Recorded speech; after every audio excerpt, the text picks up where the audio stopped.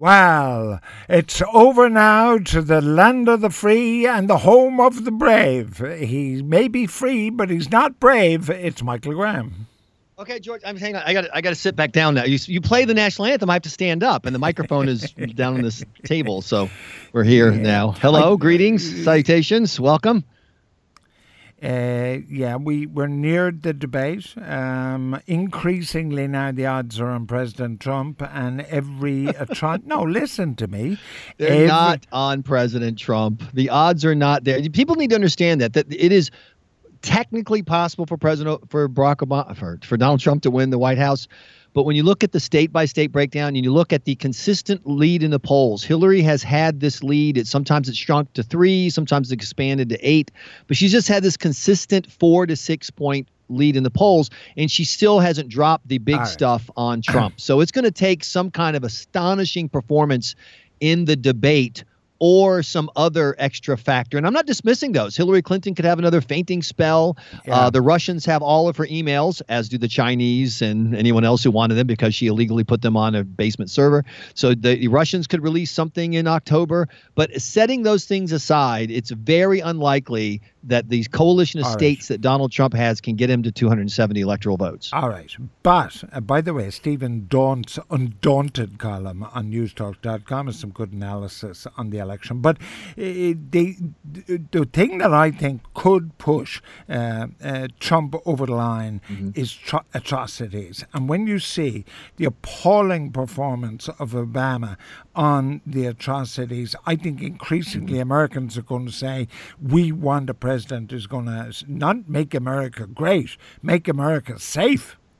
No, you would think that. But interestingly, Donald Trump did not get a surge in the polls after, for example, the horrifying Orlando attack. Now, remember, this was an Islamist attack by an openly Islamist guy whose dad is a Taliban sympathizer living openly in the United States. And I know the European media tried to play it as, well, this was some kind of anti-gay crime, blah, blah, blah. No, it was open. 50 people slaughtered in the name of Islamist jihad.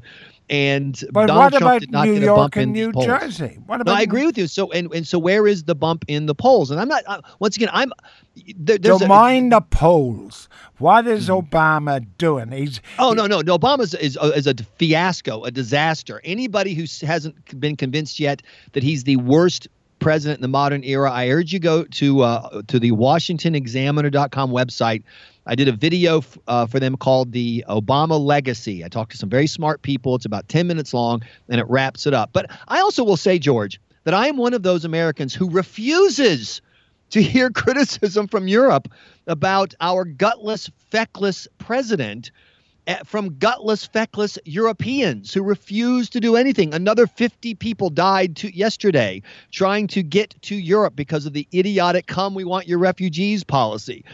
You have more Islamists have been caught among your refugees in Europe because of your gutlessness. You've left the world to burn because you don't have the courage to pick up a bucket and put out the fire, and then you're complaining that the embers are floating into your house. I'm sorry. I can't criticize Obama without criticizing you cowards. But apparently Russia and Syria didn't bomb a UN convoy. Yes, they did. Of course they did. I know, but everybody knows they did. Europe knows they did. But you don't have any testicles. And so without testicles, you can't do man things. And the world needs manhood. And that's one of the reasons why Trump is outperforming his natural level as a not very smart, disgusting dirtbag, is because at least he's a man. I mean, I just hear it all the time. It wasn't Russia and it wasn't Syria. Then who was it? Was it aliens? Were they bombs from Mars? Yes. Exactly. I mean, wait. I know who it was because I watch America. I don't know if the same in Europe, George, but I watch a lot of American entertainment, a lot of spy shows, 24 terrorism shows. You know who the terrorists always are? White American businessmen. That's who did it. Somewhere Halliburton and the KKK got together to bomb that convoy with their secret Confederate Army Air Force. Okay. That's how they did it. And that's how stupid the world is that we live in. And that's why I have to ask you again, George. I tweeted out today on IMM a line from the European document of whatever you guys call that thing that was invoked in a court case this week about custody. And I don't want to get involved in the details, but it was a kid born in Europe. His mother wasn't here, and there's some problem, blah, blah, blah. And the court said that the purpose of European citizenship is to override national citizenship so that you are always protected as a European citizen. And, and the fact that you're a member of some individual country is secondary. Why would the Irish do that, George? Why? Do you really want to be Europeans and not Irish? Well, I agree. I think there's a major worry about this. There's a bunch of guys in Brussels who are bureaucrats for Europe who have no allegiance to anybody, not even their own countries. They've only allegiance to them, to themselves and their pension schemes, and they want a federal Europe. There's no question about it. And make no mistake, that's what they want. And the British, like you talk about Euroweenies, the British have testicles. They stood up to Europe and said, get lost. But listen, coming from South Carolina, I was always astonished that based on the diet you had as a kid, you remained undernourished. Please explain how you survive fat kids in America since the whole population is fat. Well, I will tell you, George, I was actually a fat kid. I weighed 145 pounds. I don't know how many kilometers 10 that is. stone. 145 pounds in the 4th grade, which would be like 9 years old. I was 165 pounds in the 6th grade. But my parents they never told me, but they put the whole family, my sister and all of us, on this kind of, healthy diet. I also started playing basketball, and the combination of the two, by the time I finished high school, I was a normal weight. But I'm one of those people that if I let it go, I immediately bulk up. In fact, as you know, I just changed jobs. I'm now doing this thing with the Washington, this DC thing.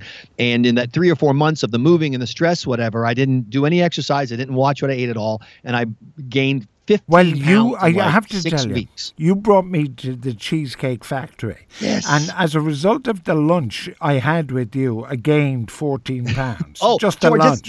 You mentioned the South. I mean, we're talking about people who take things that are healthy like collard greens, which are basically rural Southern kale, and we stew them with hog's feet to get the fat out so we can have unhealthy green vegetables. But my point is, those are the dietary choices before us. You ask about being fat, not being fat. It's because of individual decisions, which is why the idiocy of this sugar tax that you guys are talking about. First of all, we know it doesn't work. Mexico imposed a massive sugar tax, and their consumption of sugary drinks is now back up and above what it was before the tax. They had a little dip, and then people decided they wanted their Coke, blah, blah, blah. We've tried in the United States, no connection to obesity. We've forced restaurants. You must post your calorie count by each menu item. No impact on obesity. There is only one thing that will affect obesity, and that is you stopping shoving stuff in your mouth. So unless the state is going to come and take your kid away from you so you can stop stuffing stuff in its mouth, that's the only government, solution. The reason we bring you on every Friday is you always lose track in a major item and chase the minor items. It's entertaining, but it's rubbish. The reason you lost weight was you played basketball. That's true. Yeah. No. It was input too. I mean, I'm not a super expert on this because of the talk radio shows I've done. I've had to research it again and again to a certain degree. And my understanding is, and I'm open to more information, is that input is the key. That input is calorie control, far more impactful on weight than exercise. All right. Coming up next, here come the girls, and Michael Graham is the only fella I know who would qualify for a feminine tea.